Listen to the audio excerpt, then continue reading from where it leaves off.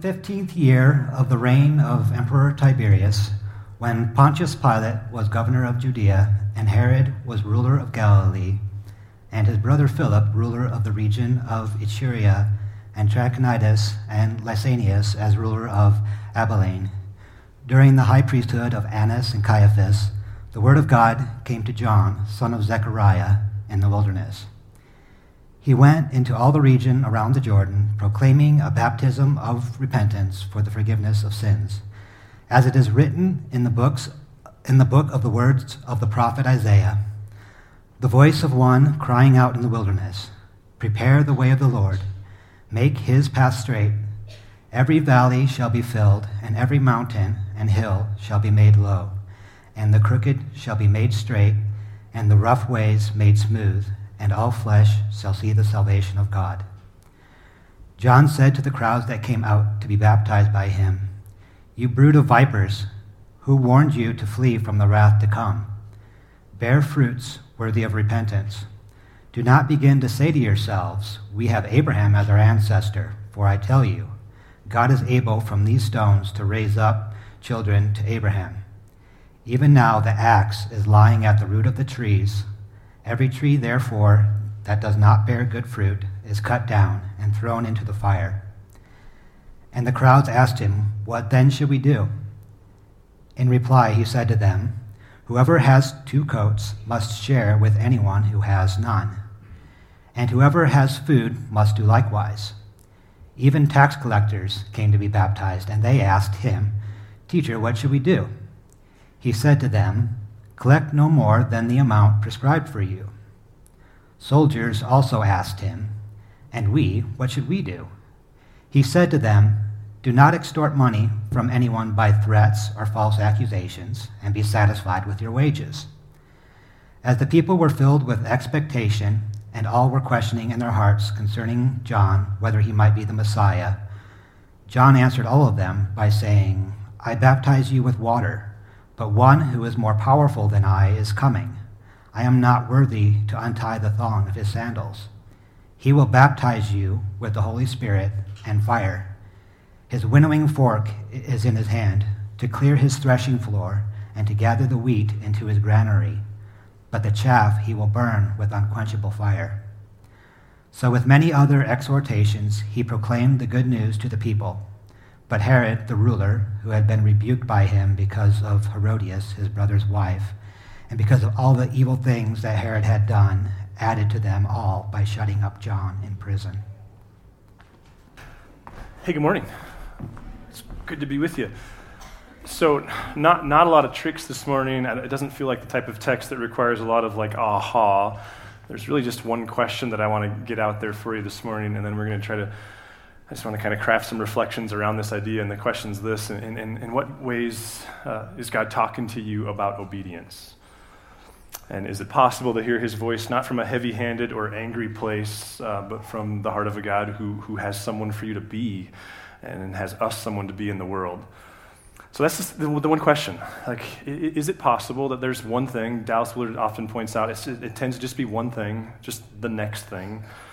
And whether it looks super religious or not, what is the next thing that God's talking to you about? I was thinking about that this week, and I don't even know why I remember this, but it took me back to my senior year of high school. I was driving at the time, I drove a 65 Impala, and I was in Laurel, where I grew up. There was one stoplight. Some of you may be familiar. There's this underpass, and it was always fun in high school, because in high school, the underpass would fill up with water, and you'd just be able to see if you could get through it before your car stalled. But I'd come up out of the underpass. I was headed north towards the high school, coming up on the single stoplight in town, and I had this thought, and I guess I'd started going to some church and kind of hanging out in the back row, but I still remember. I don't even know if I was alone. I don't know if it was a conversation or if it was just a thought in my head, but I remember the thought for sure, and it was, I think I'm going to stop cussing. Now, I'm not trying to be judgmental. Please don't take it that way. I've since started again, so don't worry if I'm trying to judge it that way. But I just remember that, still small voice of God just saying that. And I don't know how long it took. I remember I worked on it. It was a point of emphasis for a while. I think it was that following winter, in the months after I graduated high school, that I remember I was thinking to myself, I think I want to start reading the Bible every day. and someone bought me one of those Bibles that if you read it every day, you read it in a year, which I actually don't recommend because you generally sometime in February get bogged down in the second part of Exodus. But it was just another instance of a habit that formed that has shaped me. About a year after that, I started volunteering at this church and was helping in the student ministry, and I just remember I became conscious of the fact that I kept showing up at all this church stuff smelling like smoke. And again, I'm not trying to judge you if you smoke, that's really not the point. And I remember thinking to myself, I think I'm going to stop smoking, and that was a couple-year journey.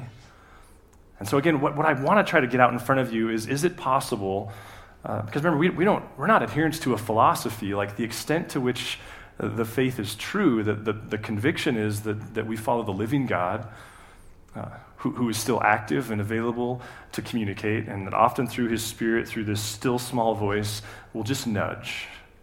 It's often very gracious and kind, which means for many of you it doesn't sound like the voice that you're accustomed to hearing, that maybe you grew up with. I realized this week I've never been abused in the name of God, and that's not true for all of you. It's never been heavy-handed for me. It's never been shaming.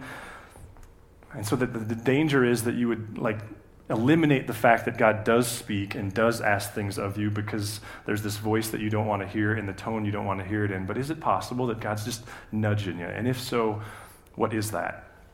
So I'd like to pray, and then we'll jump back into John here. God, Lord, we bring to you all kinds of stuff and worries and concerns and joys and relationships that are going well and ones that aren't, and stories of healing and stories of sickness. So God, we just sit before you. We just love for you to be present to us for about the next 20 minutes and guide us in a conversation about ourselves, but also in a conversation that's bigger than ourselves. We love you. Amen. Probably thus far, if you've been with us in Advent, the stories we've looked at are intuitive. Like you would expect to talk about the characters that are used to seeing in the Nativity, in the Christmas pageants, Mary, who we'll talk about next week, and Zechariah and Elizabeth, and even Anna and Simeon that we talked about last week. But why John the Baptist? And what's interesting is Advent, someone told me last service, they did some research, and that it goes back to the 8th century. I didn't know that. I did know there's these 7 antiphons, which is where that song, O Come Emmanuel, comes from. There's these 7 days that the liturgical church used to celebrate these ideas. But the idea of Advent goes a ways back. But what's fascinating, I've got a stack of books at my office I was going to bring with me, and then that felt pretentious. Because what stood out to me when I was researching this almost over a year ago, what I realized was every Advent tradition I could identify, it always involves John the Baptist. Which again, to me, is counterintuitive. It's like, it's about joy and happiness, and then there's this kind of guy that eats bugs and wears uncomfortable clothing and intends to be yelling. What's the role he plays? But it's also textually honest. If you're familiar with the text, we have 4 Gospels, which are essentially biographies of Jesus, Matthew, Mark, Luke, and John. There's not a lot of stories that all 4 of them focus on. John's one of them. And then the Gospels do this confusing thing where they often put things in different order, like some Gospels have the clearing of the temple first and some have it last, and we debate, was there 2 or was there 1 of those moments? Not John.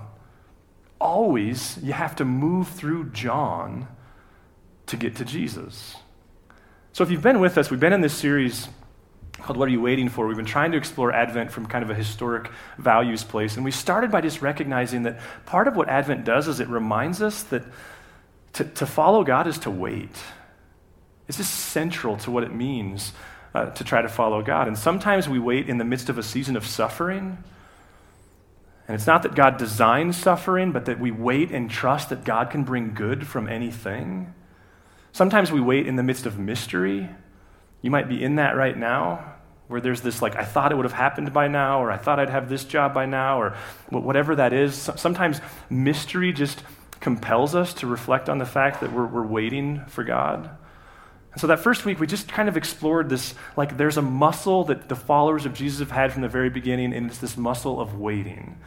And then last week, we took it to that next level, because what we explored last week is that we don't just wait personally. Faith can become really self-absorbed and all about us. But there's a bigger layer to it that Advent historically celebrates, that we're not just celebrating Jesus' birth, but we're waiting for his return. We explored this idea last week of the penultimate kingdom, which I know confused many of you. It just means second to last, and it's a way of emotionally saying, whatever empire I'm a part of, whatever government's in place, my hope's ultimately not in that, but it's in the return of the king. The way Walt Brueggemann says it is, at Advent we remind ourselves help is on the way. That the story's going somewhere, and that somewhere isn't just to a Jesus who was born 2,000 years ago, but who's coming back. But then that leads us into John the Baptist. Because the return of the king implies God's coming back, which means we've got work to do. Maybe you could think of it this way. What would cause you to clean up? Like, what would cause you, what would be the occasion that would cause you to, like, clean your car? Or what would be the occasion that would cause you to clean the bathroom or clean your room or clean the house? We all have them. It's just oftentimes different for some of us. What's the occasion that would cause you to, like, get a haircut or buy a new shirt or not just brush your teeth but floss your teeth and use mouthwash? Like, what's the occasion that would cause you to clean up? That's really what John's doing in the story. It's this reminder that when the king comes back, like, he's not our homeboy, our pal. Like, he's boss. He's king. And historically, and again, I get it, some of you maybe come from a really fundamentalist background, and it's hard for you to think about obedience without shame and anger. But I think it's important to recognize the fault there is with your experience, not with the idea of obedience. Dallas Willard, the way he says it is, what if what you get from this life is who you become? And what if what others get from your life is who you become? And therefore, what if what God gets from your life is who you become? That's the movement. Let's just read again what because John's quoting from Isaiah, and there's a lot of historical context here. It says this, the voice of one crying out in the wilderness, prepare the way of the Lord, make his paths straight. Every valley shall be filled, and every mountain and hill shall be made low, and the crooked shall be made straight, and the rough ways made smooth. And all flesh shall see the salvation of our God. It's a preparing for the king. How many of you have ever lived in a town where the president visited? Ever lived in a place where the president visited? Serious? Wow. I think it was George W. came to Billings once. Now, where were you? South Carolina. It's quite a spectacle. In fact, that got me thinking this week about this whole idea, and then I went to YouTube, which is always dangerous, and went like, I wonder what videos are out there on about like the president's motorcade, and so I've got a video for you. But it does, I think, come full circle.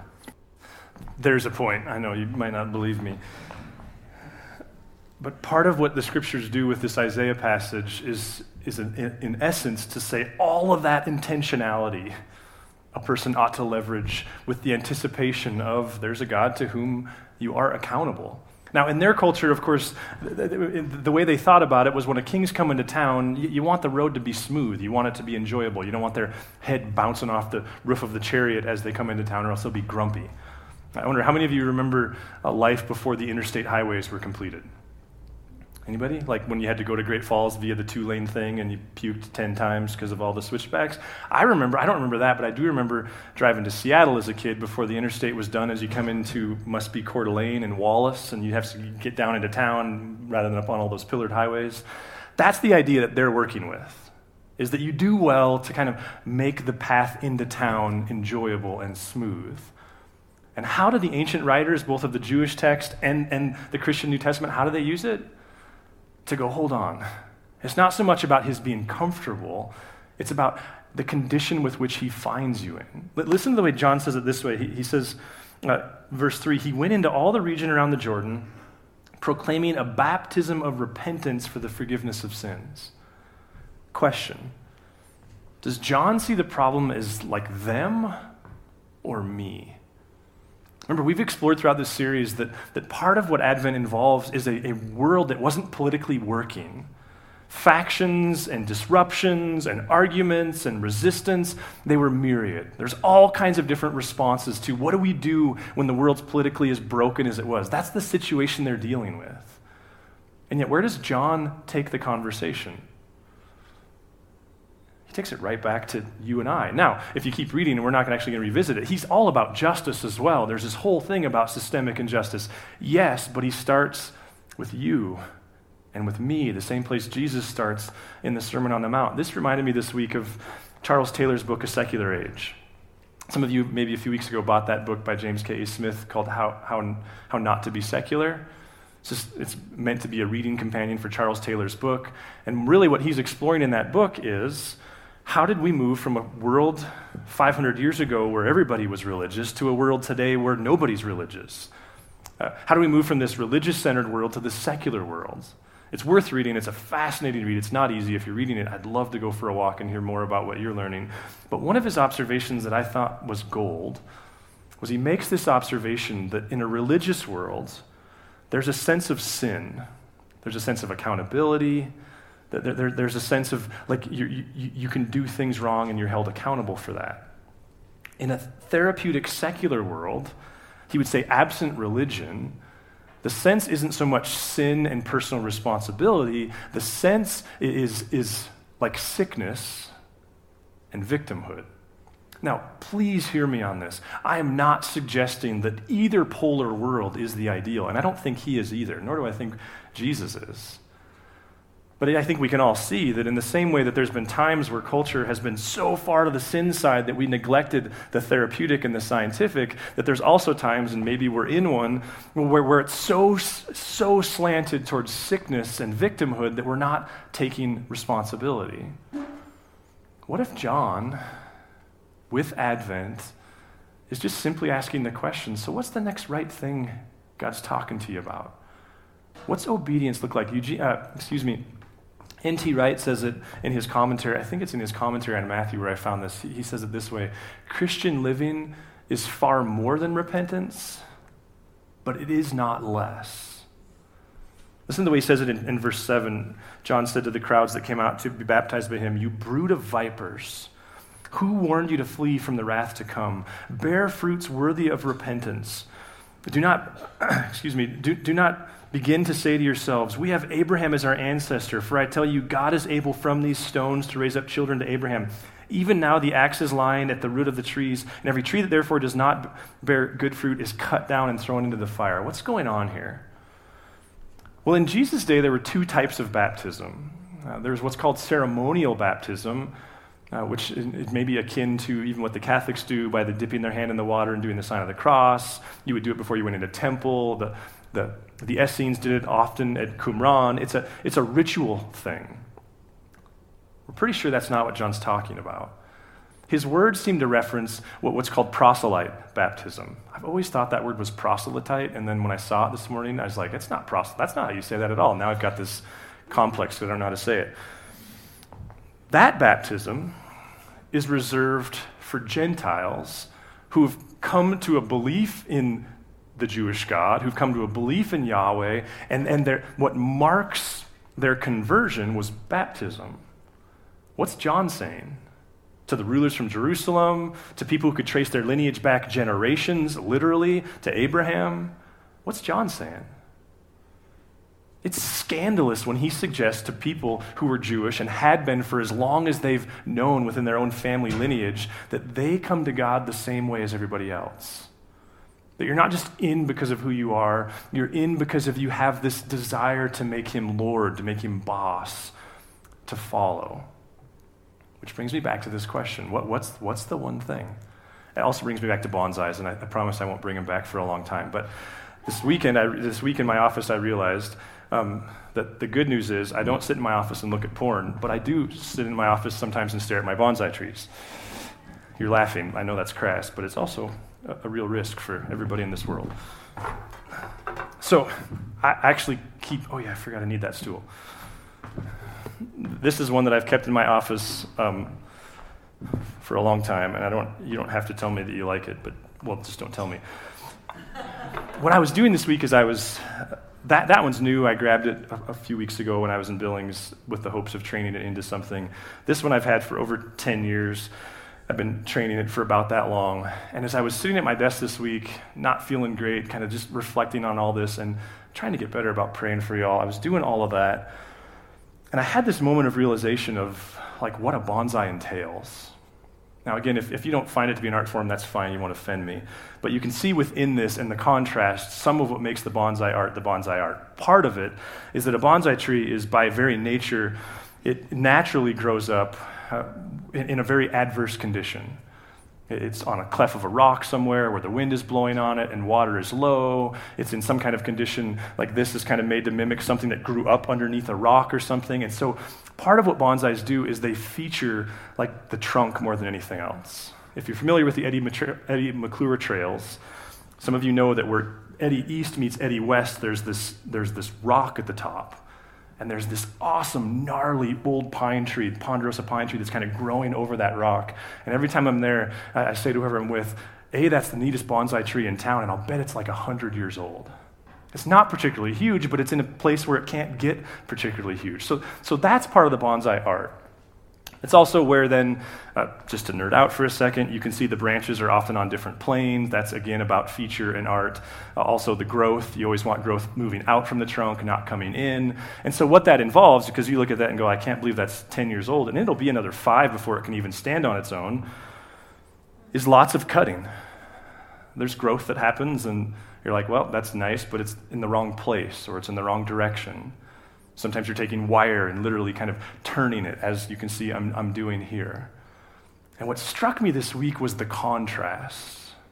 Now, we can disagree. If you find that one more beautiful, that's fine. But what struck me this week is what's the profound difference between the two? And at the risk of overplaying my own bonsai art skill, what I hope we can all agree on is, like, what makes them different is the creative, intentional hands of the artist. That is what this species, which is actually a South African succulent species that is the main plant of elephants, it's called mini jade, but not related to the jade as many of us know it. That's what jade does left to itself. This is what happens when someone comes in and trains it in a certain direction. As Eugene Peterson calls it, a long obedience in a single direction. Here's the question I'm trying to frame for you. What's the little bit of growth that God's going, yeah, that needs to go? Or, yeah, that's headed this way. We're gonna turn this way. It could be the dynamics of a marriage. It could be something as simple as God asking you to stop spending money in this way every day. Again, they're not always overtly moral or immoral or spiritually or unspiritual. What's the next right thing God's talking to you about? And what does it look like? The reality is this bonsai tree at its best, I'll be gone. I won't even be able to enjoy it. Like what's the long game God is trying to play with your life? What's the direction he's trying to form and shape you? And in the same way as a bonsai tree, sometimes, and this may be you, it may involve trusting that there was something incredibly harmful, something tragic, something not of God's design. And it sent everything off in a sideways direction. But again, the God of John the Baptist is the one that goes, okay, we're going to graft this in and make it part of the beauty of your story. I had this mom come up to me after first service. This doesn't happen very often. It was a beautiful moment. This young mom with 2 little tiny girls and is pregnant, I know because I know her husband. She came up and she's just weeping after the first service. And she said, it was a long night, I didn't sleep well, I'm exhausted. And then she even said, in ways only pregnant women can appreciate. And she said, the girls were up all night and I didn't sleep well, my husband let me sleep in. And they have to go to different services if they're going to go in this season of life. And she said, I woke up, and I think she said it was 8:40. And she said, I heard this voice say, get up, put on clothes, go to church. And she said, I didn't want to, I was hungry, I was tired, I just wanted to get sleep. I was telling myself I'm going to get a headache, and then I'm going to have to nap again today, and I'm going to get sick. And she said it just persisted, get up and go to church. So then she said, well, okay, so I grabbed my phone because I thought, I got to get Starbucks because I am starving. I can't just show up at church. And so she thought, I'll grab the app. I've got the app on my phone. I'll order. I'll drive by and grab a sandwich and something to drink as I drive by. And the app wouldn't load. She said, I tried it again, and the app wouldn't load. She said, at that point, I was furious. Like, come on, God, I'm trying to go to church, and I can't get this stupid app to work. So finally, she drug herself out of bed. She said, it takes me 7 minutes to get from my house to church. And I rerouted my way a little bit to drive by Starbucks because she said, if there's nobody in the drive-thru, I thought I'm going to stop and get something. And I drove by, and as I was getting close, she said, I could see there was one car, so I had time. And I looked at my clock, and it was 9:02, and God said, get to church. And she looked at me just emotional. And she said, Adam, I think what we often miss is it's not always comfortable. Like the Holy Spirit will often ask us to do things, and it's just not comfortable for us. And yet that's what it is. It's responding to the voice of the Holy Spirit in our life.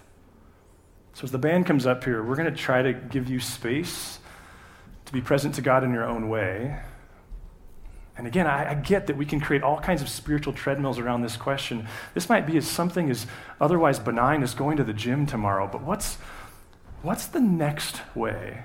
Because remember, part of the goal here is to arrive on Christmas knowing that you've done the work to be ready to celebrate in ways that maybe you haven't ever before.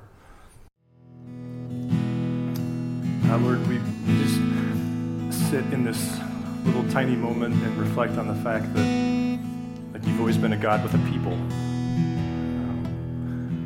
Not only that that's been your way to be present to the world, but that's been the way that you've worked with us as individuals. And so, Lord, I just pray for every home, every neighborhood, every office place, every relationship, God, that it's an astounding thought to think that the way you show up at that office, the way you show up in that neighborhood